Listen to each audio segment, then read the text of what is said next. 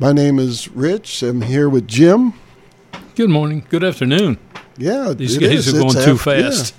Yeah. And we have a great topic, Jim, today. It's a topic that you got to listen to the whole program because the title might throw you a little bit. But please listen. It's exciting. It is. That's all I can say. It's very, very exciting when you get the revelation of what we're going to talk about here today. And the topic is, we are divine beings. Wow. Are you saying you're God?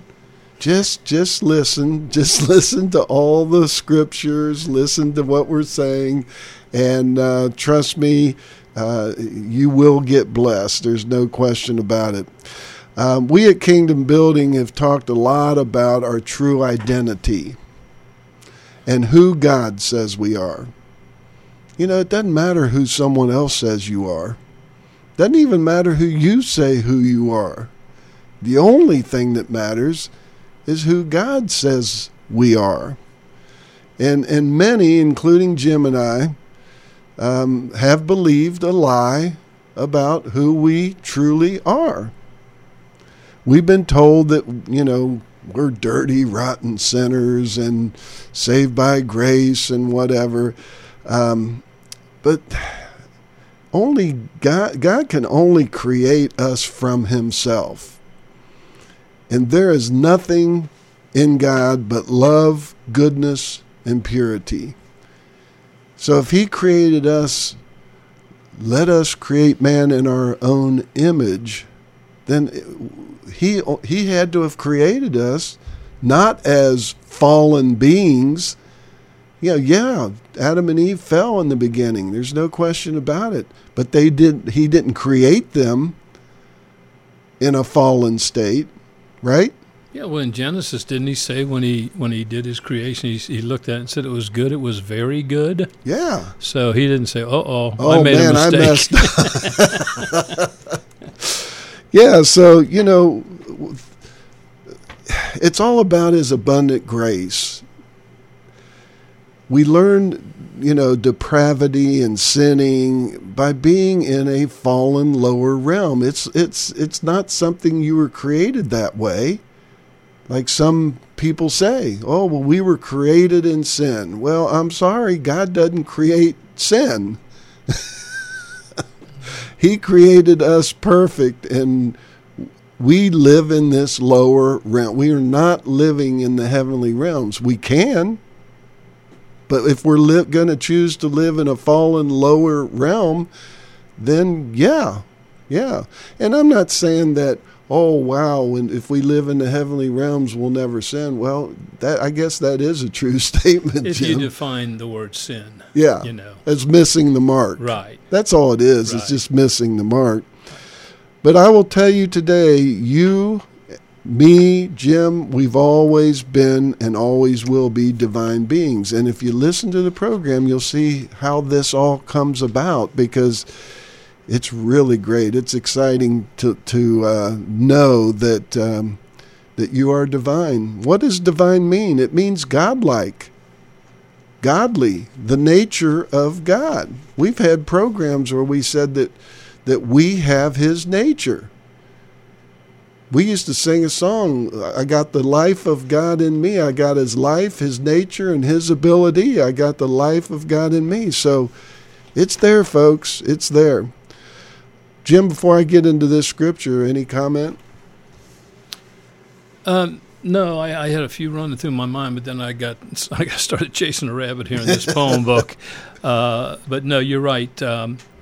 God does not create imperfection, period, because God himself is perfect. And frankly, I know that it's difficult sometimes to get your mind wrapped around this, but when God looks at you, he sees you as part of a new creation that he created. And that's the reason why Jesus, when he walked the earth, he could say to his disciples, be ye perfect as your heavenly Father is perfect. If the Lord was walking alongside of you right now, he'd look at you and he'd say, be ye perfect as your heavenly Father is perfect. Jesus wouldn't tell them to be perfect if they didn't have that ability to walk in perfection. It's just that they didn't have their minds recreated at that time or renewed to the exact creation that they really were. That's how, like Rich quoted before, where Jesus said, "Ye are gods." Jesus got into a lot of problems with the religious people because they were saying, "You yourself make yourself out to be God," and Jesus replied with, "Well, the Scriptures declare that ye are gods." If we came out from God, then that means that we are sons of God. So God wants us to see really what this new identity of being a son in Christ, what it really entails. And I think that's what Rich and I are going to be talking about this afternoon. Yeah, Jim, you were quoting in Psalms 82:6. If anybody needs to know where that came from, it says, "Ye are gods, and all of you are children of the Most High." Right. So that's where he got that. So we don't want to throw stuff out there without the backing that, this can all be backed by Scriptures. Everything we're going to do today is going to be backed by Scriptures. And but it also makes good sense, Jim. I mean, with or without the Scriptures, it just makes common sense. We have children, and those children are part of us. Mm-hmm. They have the same DNA and the blood coursing through their veins and whatever. So, well, this scripture, Jim, just took my breath away. This is a powerful, wonderful scripture, and I've been chewing on this for a few days here, and it's in 2 Peter 1:4. And it says, "And because of his glory and excellence, he has given us great and precious promises. These are the promises that enable you to share his divine nature." Whoop, there you go. There you go. He has these promises he's given you enables you to share his divine nature and escape the world's corruption caused by human desire.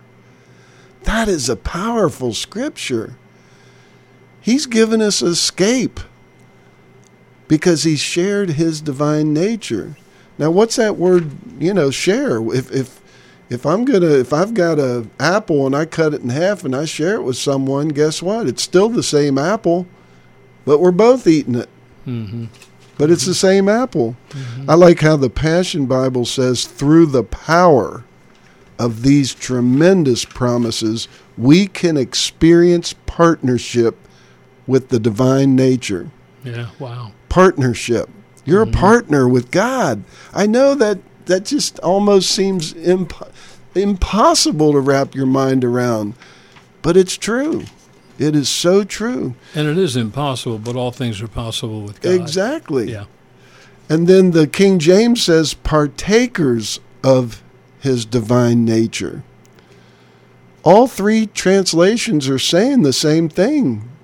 The words the words partnership, shared, and partakers say the same thing. Let's look at the first one and break that one down. The first one is, we have been enabled to share in his divine nature. God has helped us accomplish something that we could not accomplish by ourselves. We have been equipped and enabled to possess his authority here on earth. Hallelujah. Mm-hmm. On earth. You don't have to wait until you die and go up in heaven and whatever. It's here on earth. He wants us to share, and he has enabled us and equipped us to possess his authority here on earth. Isn't that one of the main reasons, though, that Jesus came to earth as the prototype of what a son should be and what a son looks like? Yeah. Yeah. That's the part of the finished work. Yeah, it is. It is. We have his life, his character, and his ability. He's given that to us. Now let's look at the second one. The next one says we can experience partnership with his divine nature. Doesn't the Bible say that we are joint heirs with Christ? That's a partnership.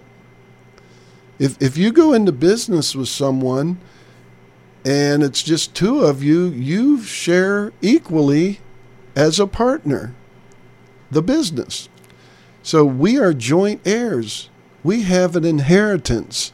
And again, you don't have to wait till you die to realize and experience that inheritance. Well, I think that people understand that something very unusual and something very new and creative happened to them the day that they received Christ into their heart. We don't have a total understanding. I know that when the Lord revealed himself to me many decades ago, I didn't realize what had happened to me. All I knew is that I was a new creature, but I didn't know what that new creature entailed or what it involved. I didn't know that the old Jimmy had passed away and died with Jesus Christ and was buried, and I had been resurrected to a new life, not the old life, but the new life. And I think this is the point that God is really trying to drive home to his people today, his sons and his daughters today, is that when you got born again, you just started the journey. And I think the problem with most religious teachings is they teach us basically, yes, you're born again, you're saved, you're going to heaven, but now you have to hold on until you die, and then you'll inherit all your inheritance. And the Lord is saying, no, I am the resurrection, and when I'm in you, you are now entitled to this inheritance right here and now.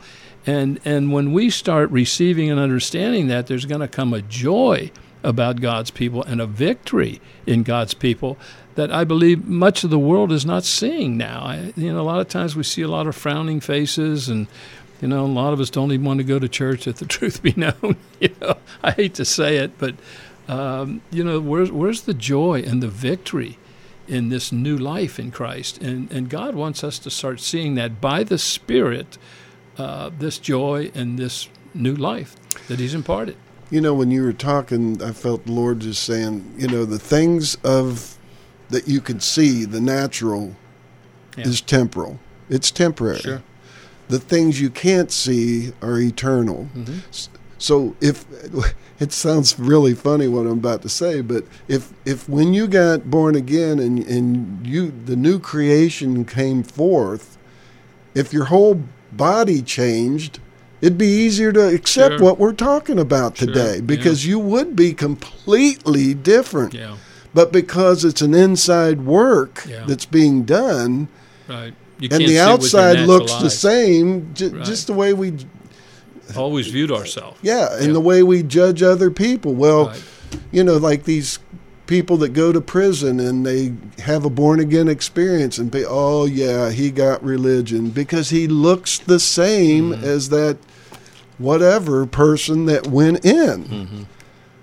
But the work is being done inside, and when the work's being done inside, you can't see it. Yeah. It manifests to the outside, but people can then say, well, that's fake, he's an actor, Well, all I can tell you is this scripture nails it as far as this partnership with God. And it's in Romans 8:17. It says, and since we are his true children, we qualify to share all his treasures. There you go, right there. It didn't say when you die. Right. I come that you might have life. Never once does he ever say, I come that you might have death. Yeah. Never, ever. For indeed we are heirs of God himself. Wow.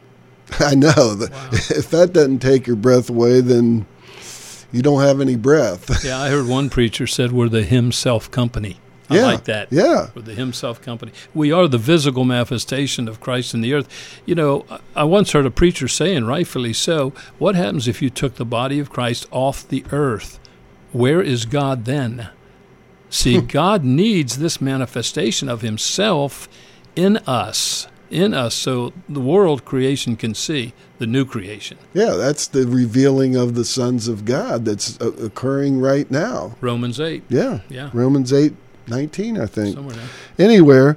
Anyway, it says, "For indeed we are heirs of God himself, and since we are joined to Christ, we also inherit all that he is and all that he has." That's hard to get your mind wrapped around. What's left? Yeah. Is there anything that we're not privy to? It goes on to say, "You are not alone in your journey." Praise the Lord. I don't want to be alone in this journey. I want him there all the time, and he is. "He will never leave you or forsake you. We are one with him. We experience being co-glorified with him, provided that we accept his sufferings as our own." Now, I've heard people translate whatever, misinterpret this, but I felt the Lord gave me a very strong word about that suffering part, because, you got a lot of people out there saying, well, if you're not suffering, Jim, you're not making any progress in the Lord. And I don't think that's what it's saying here, Jim. I mean, there's only one stipulation, and that is that we accept his sufferings. His sufferings. It doesn't say our sufferings, does it? Said he paid the price for us. That we accept his sufferings as our own. Well, guess what?